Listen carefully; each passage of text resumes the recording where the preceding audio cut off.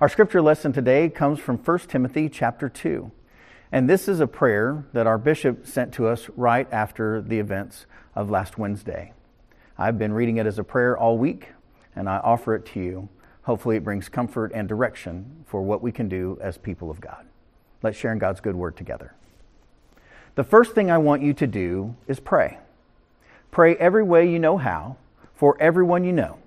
Pray especially for rulers and their governments to rule well so we can be quietly about our business of living simply in humble contemplation.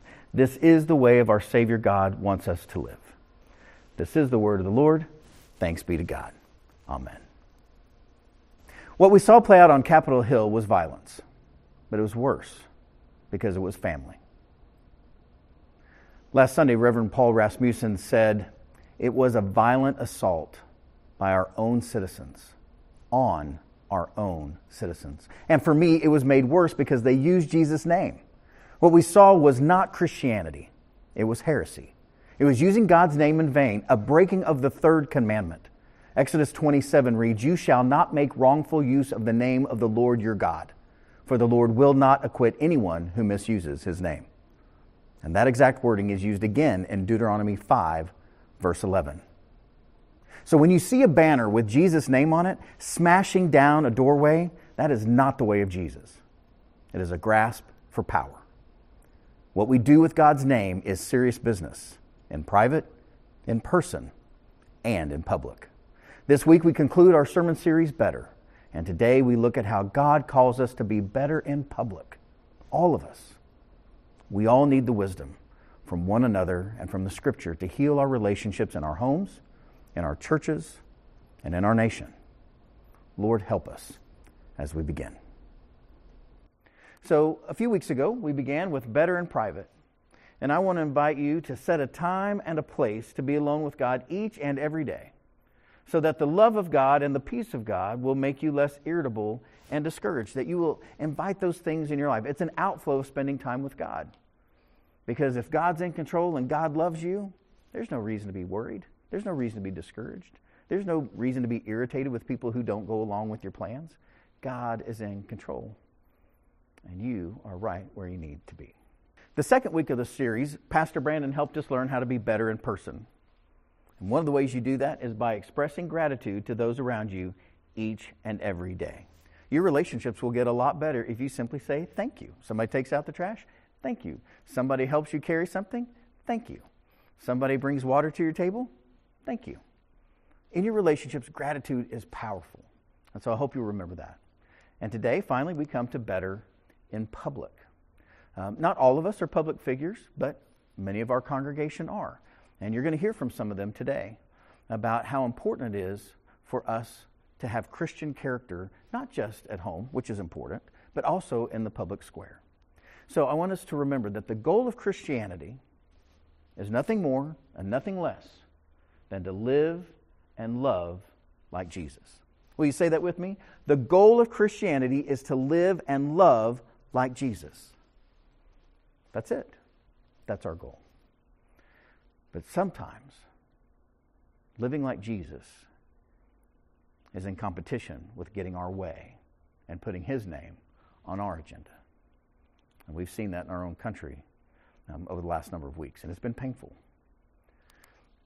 Today, I came across this from the Joint Chiefs of Staff, Army, Navy, Marines, Air Force, Space Force, National Guard. They all came together and they said this: "The rights of freedom of speech and assembly do not give anyone the right to resort to violence, sedition, and insurrection." That's not the normal language of the Joint Chiefs of Staff. But they had to say something for the betterment of our nation. And so do we. I try to let politics go, but as you know, Christ and His way, well, it's political, but it's not partisan. Christ shapes the way we are to live, and I want to share part of that with you today. And I think you already know this. We have a serious problem, a serious public problem of division that requires our immediate action right now, and it requires our redemptive love. Only love is going to get us through this, and that requires the best of Christ living in you, living in me, us coming together, listening, working together, and restoring our nation. But it's going to take a while. It's going to take a while. Listening, loving, helping, starting over, listening, learning, loving, forgiving, starting over. And just in case we were mistaken and thought, oh, well, Pastor Mark's just going to say, yay, let's just be unified. Well, that's lovely, but unity takes a lot of work. Christian author Shane Claiborne says it like this: truth comes before repentance. I mean, we have to know if somebody says we're sorry, well, what are you sorry for? What's going on? Where are we broken? Truth comes before repentance, and repentance comes with reparations and accountability. Repentance comes before reconciliation. Reconciliation comes before unity. And so, yes, we have a call for unity, but there's a lot of work for us to truly be unified and not just pretend reconciled, but really there for one another, person to person, citizen to citizen, child of God to child of God. I had the great pleasure of going to church with George Bush. Before he was president, he was a member at Highland Park United Methodist Church, where Chantel and I attended. And on Wednesday, he said this: "It is a sickening and heartbreaking sight in the United States of America. It is the fundamental responsibility of every patriotic citizen to support the rule of law. To those who are disappointed in the results of the election, our country is more important than the politics of the moment." And certainly he would know that. He knows what it is to be in office. He knows what it is to be out of office. And so when I came to this discussion, I thought of some of the most public figures of our church community, of our faith family. And I thought about those people of our community who I believe do it very well and have really probably more experience than I do. And so I asked them to share a little bit with you, their faith family, about how they understand how God's call is to help them become better in private, in person, and in public. And so I asked these public figures. The first person of our church family I want to share with you is Major General Michael Thompson. He's the Adjutant General of the Oklahoma National Guard. You might say he is the top law enforcement official of our state. And so here he is as he speaks about his faith in public. Hi, everyone. I'm Mike Thompson, the Adjutant General for the Oklahoma National Guard. And I'm very happy to have an opportunity to be a part of this conversation about being better in public. So I want to thank Pastor Mark for letting me be a part of the discussion. I think it's a great discussion for us to have, particularly now with all the things we have going on in our country around with us right now. And when I thought about how I would contribute to this conversation, I just thought about it caused me to do a little bit of reflection of my own life, my own career. And when I think about it, being better in public is something that's been a part of me my entire life. Because the professions that I chose to pursue are very high profile, very public professions. I joined the Oklahoma National Guard when I was 20 years old in 1983. I became a platoon leader in 1986, and I knew from the time I took that leadership position that there was such an expectation for me to conduct myself in a certain way all the time, whether I'm at work or not at work, at drill or not at drill. I needed to conduct myself in such a way that I projected professionalism and didn't, more importantly, not do anything that reflected poorly on the organization. So yeah, being better in a public setting is something I've been conscious of for a long time. Later on, when I would join the Oklahoma Highway Patrol in 1990 and spend 28 years doing that, I really realized how much of a fishbowl that I'd put me and my family in. Because everyone knows who you are, and they know what you do, and they know where you live, and they have certain expectations of you as a trooper. And frankly, for me, I felt the pressure of being a black man in this profession because I felt there was an added level of scrutiny. Whether that's right or wrong, that's a feeling that I've lived with my entire life. So being better in public and professional and projecting that professionalism and interacting with people in a positive manner is always something that I've been conscious of.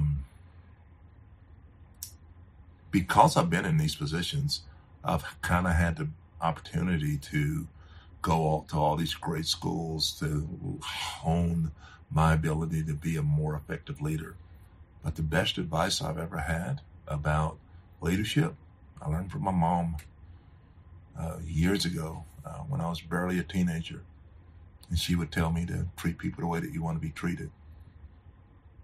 And that has been a salient point. That's been an integral part of me. That's how I've pursued life. It's how I pursued being a husband and a father and a friend and a coworker. And I'm here at this point in my life because I've believed in that principle. And as I've gotten older, I realize that not only do you need to treat people the way that you want to be treated, but be careful about how you interact with people because you have no idea what they are going through. You don't know if that person is struggling with depression. You don't know if that person has a family member that's struggling with a drug addiction. You don't know if that person just found out that they have been fired from a job that they love and struggling, wondering how they're going to provide for their family now.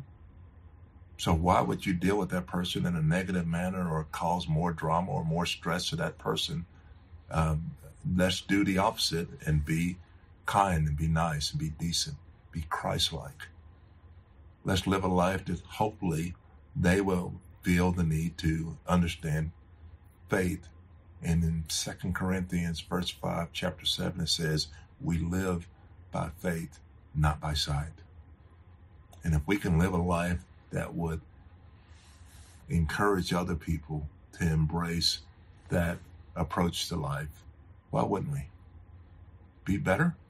Certainly we can. Be better? Absolutely we should. We could all benefit from that. So thank you again to Pastor Mark for letting me be a small part of this. I wish you all the best. God bless you. Thank you, General Thompson. His mom's right. Treat others as you want to be treated. It's really that simple.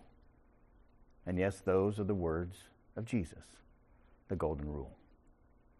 As Mike said so well, our public actions matter. Who we are, how we drive, what we say, online, in person, it matters. Our words matter. You may have heard this. Here's a great way to ask yourself if you should say anything at all. Is it true? Is it kind? Is it necessary? And if it's not true, kind, and necessary, it probably doesn't need to be said. That'll keep us out of a lot of trouble. Our words matter. Your words matter. And being a Christian matters. Our Christian character matters to the world. You know this as well as I do. All is a quick Google search of why people don't like Christians, and it's because they think we're hypocrites. We say that we love our neighbor, and then they see what they saw on Wednesday. It doesn't add up. It doesn't make any sense. And so it matters how we act. It matters what we say. It matters how we are in our relationships with others, and the truth matters. The truth matters. And sometimes that takes some digging. And it also takes people around us. Before every sermon, I give my sermon notes to my entire team, and sometimes they find out things that I don't know. And they correct me. And I say, thank you. Particularly around commas when it comes to Brandon. So, here's the thing about truth. Jesus says this about truth. I am the way, and the truth, and the life. No one comes to the Father except through me. When you find the truth, you are finding Jesus. And when you find Jesus, you are finding the truth. Because all truth is God's truth. And Jesus is that truth itself. Another person in our church that I think does an amazing job of expressing his faith and his faithfulness to his job in the public arena is Dr. Anthony Roden. He's the Associate Professor of Politics and Law at Southern Nazarene University, and I want you to hear from him. Here's how he does it.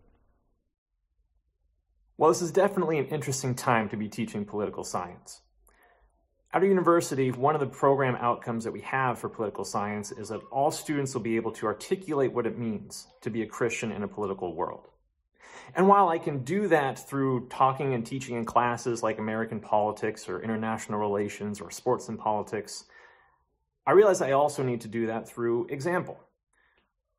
And so one of the ways in which I make sure that when I'm in public and when I'm facing students and that when we're talking politics, one of the last things I want to do is try to shut out argument or to make people feel less than for their own political opinions, regardless of where they fall on the political spectrum. That's why whenever I start every semester, I tell my students that by the end of the semester, they shouldn't know how I voted in the most recent election. As a result, I've gotten feedback that I'm everything from a bleeding heart liberal to a die-hard conservative. But one thing that keeps me grounded, even when we have very passionate discussions in my political science classes about really anything nowadays, is the idea that Pastor Mark, and the saying that Pastor Mark has been saying quite a bit, is this idea that Christ was political, but he wasn't partisan. I try to emulate that in my classrooms to show that politics should not define or take away from our identities in Christ. That we may have differing political opinions, we can differ and argue passionately, but we need to do it in God-honoring ways. And so whenever I teach, I make sure that students know, regardless of where they are, regardless of if they are on the far left, or if they are on the right, or somewhere in between, their ideas and their presence is welcome in my classrooms. Because we are all fearfully and wonderfully made. And regardless of whatever opinions we may develop here for our brief time here on earth, that doesn't detract from the more eternal mindset and the eternal ideas that we have about our identities as Christians, holy, beloved creations in Christ. Thank you, Dr. Roden. I love that he takes his work so seriously, and he doesn't try to show his cards of how he feels one way or the other. He tries to mine the truth. Where are we as a country? Truthfully, historically, what's going on? What's driving us? How can we work together? And it's so important in these days that we turn to God so that we don't turn on one another. One of the ministers that I follow and I listen to quite often is Carey Nieuwhof, and he says it like this: turn to God with your frustrations about people, because if you don't turn to God, you'll turn on people. And certainly that's not what we want to be about. I don't want my life to be filled with chaos and riots and mobs. I don't want that for my children or my grandchildren whenever they come. So what does the Bible say about how we live out our public life? Well, the first thing is that the Bible says that God hates the lover of violence. We are to have nothing to do with violence. You might remember that Jesus, the most powerful person to ever walk the earth, did not start a riot. He laid down his life so that you and I and all the world might live. Psalm 11 says it like this: the Lord tests the righteous, and the wicked and his soul. God's being, hates the lover of violence. God wants us to have nothing to do with violence. We're not to plan it. We're not to choose it. We're not to participate in it. We're not to emulate it. Nothing to do with violent behavior. It is absolutely out of bounds for the Christian. Now, you might ask about military action. That's a different sermon. But here, for us as private citizens, violence is out of the question. We are to live peaceable, quiet lives of peace. Again, the scripture says, do not withhold good from those to whom it is due, when it is in your power to do it. That's a form of violence. Do not say to your neighbor, go and come again tomorrow, I will give it, when you already have it with you. Do not plan harm against your neighbor who lives trustingly beside you. Do not quarrel with anyone without cause when no harm has been done to you. Do not envy the violent, and do not choose any of their ways. Not one of them. Not even a bit. We are to be far from violence. Far from violence. Not to incite it, not to participate in it, not to be around conversations that might lead that direction. Because our words lead to our actions, and they matter. The scripture also says that we are to protect our soul, who we really are, our character, from falsehood. We are to be seekers of the truth. We are to be seekers after Jesus, the truth, and stay far away from devious talk. In Proverbs, the wisdom of the Bible says this: keep your heart with all vigilance, for from it flows the spring of life. Put away from you crooked speech and put devious talk far from you. Don't have anything to do with it, online or in person.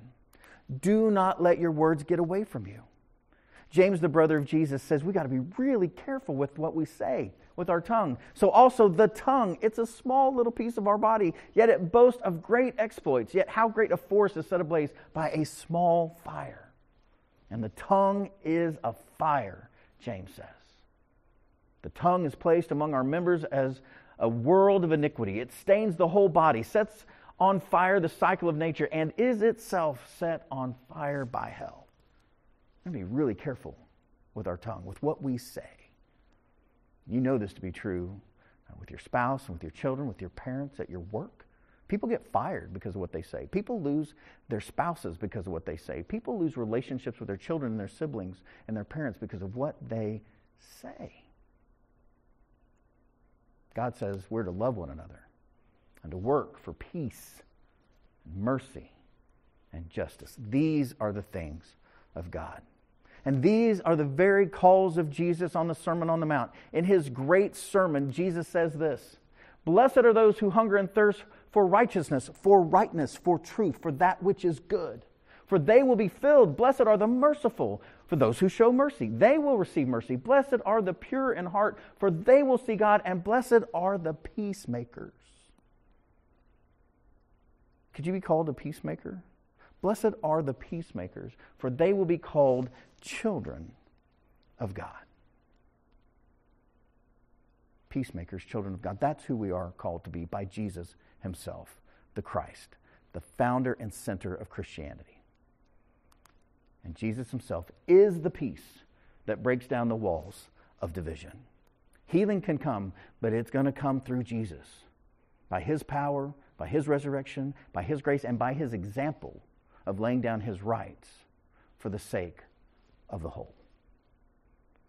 Again, the scripture says this: but now, in Christ Jesus, you who once were far off have been brought near by the blood of Christ, for he is our peace. Christ is our peace. In his flesh, he has made both groups into one. Now, at that time, they were talking about Gentiles and Jews, but you could be talking about Republicans and Democrats and Libertarians and everybody on the scale. You could be talking about nation over nation. Jesus is the one who has the power to bring it together. He's made both groups into one and has broken down the dividing wall. That is the hostility between us. You have to own the truth that there is hostility between people, even in our own country. And Christ has abolished the law with its commandments and ordinances, that he might create in himself one new humanity, where we are now one family with people we agree with and people we disagree with. We are now family in place of two, thus making peace and might reconcile both groups to God in one body.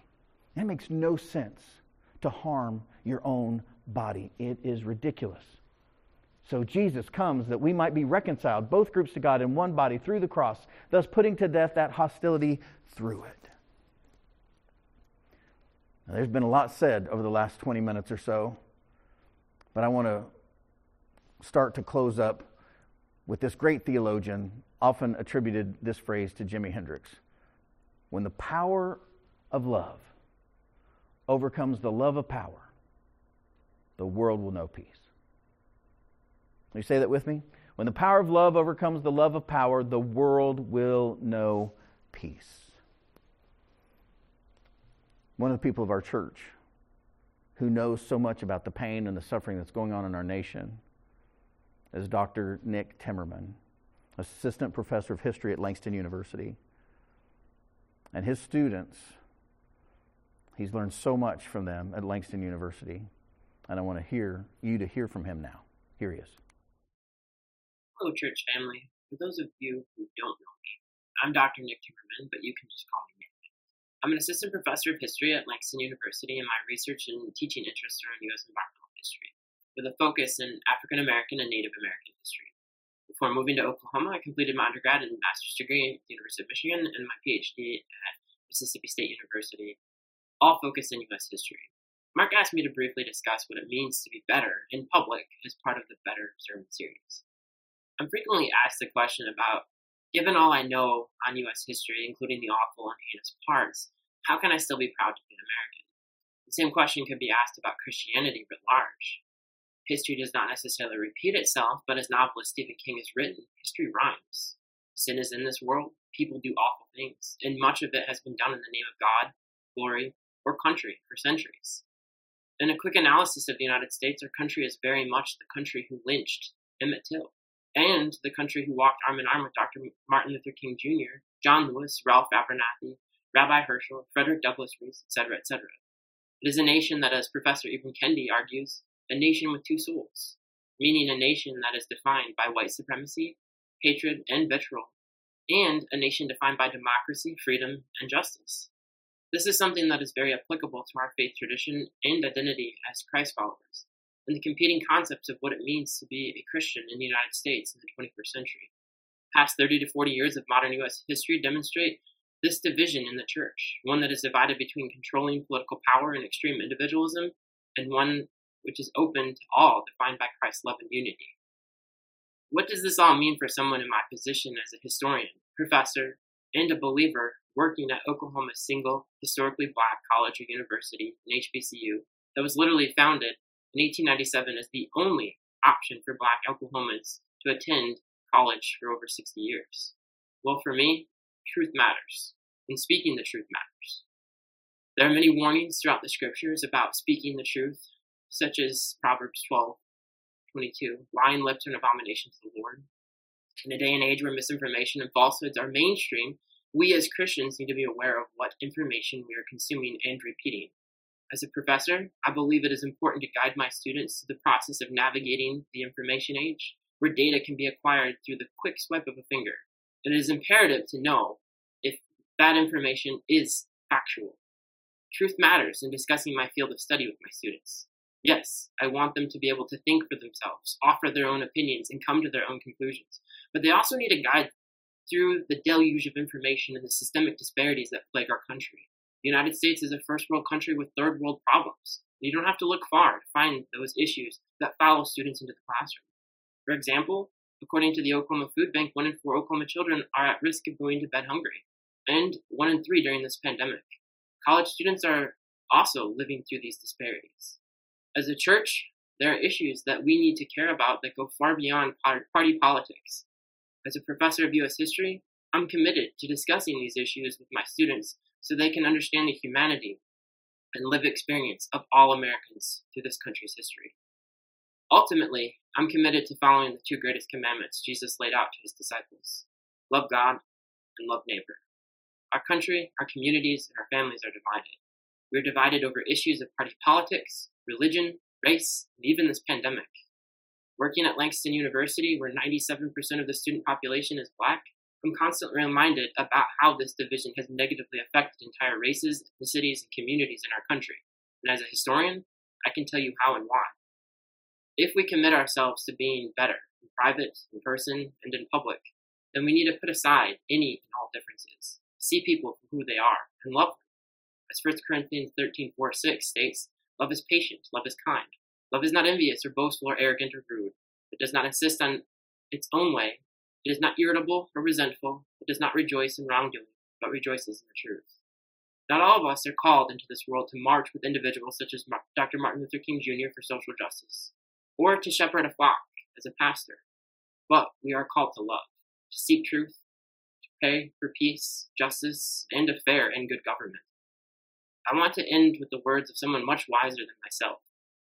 As the late Dr. Martin Luther King Jr. once said, we must discover the power of love, the redemptive power of love.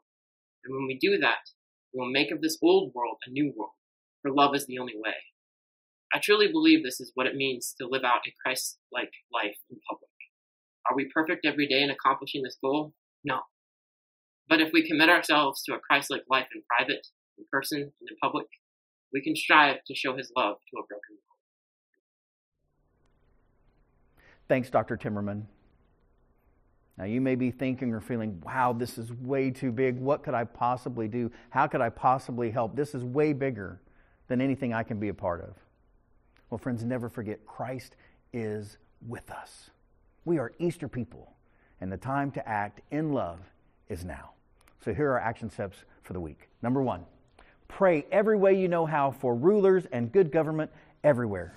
Like 1 Timothy says, pray however you know for everyone you know right now.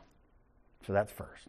Secondly, then, in private, in person, and in public, respond reasonably and love irrationally, and never the other way around. Respond reasonably, love irrationally. And then very simply, my friend Craig Fenestead puts it like this: criticize and judge less, accept and forgive more. Pretty simple, sometimes hard to do. And then finally, friends, with all that I am, I beg you, never put Jesus' name on your agenda. Never. Just don't do it. Don't put Jesus' name on somebody else's agenda. Go to God, go to Jesus, go to the Holy Spirit and ask, what would you have me do? Have your way with me. Let it be with me according to your word, according to your will. Those are the prayers of Jesus and his people. I want to invite you to pray this prayer for our country with me, and then we'll go into the Lord's Prayer. Let's pray together. Lord, help us see each other as you see us, a common humanity that reflects your image. Use us to bring healing and unity to our hurting and divided nation and world. Amen. And now, with the confidence of the children of God, let's share the Lord's Prayer together. Our Father, who art in heaven, hallowed be thy name. Thy kingdom come, thy will be done, on earth as it is in heaven. Give us this day our daily bread, and forgive us our trespasses, as we forgive those who trespass against us. And lead us not into temptation, but deliver us from evil. For thine is the kingdom, and the power, and the glory forever. Amen.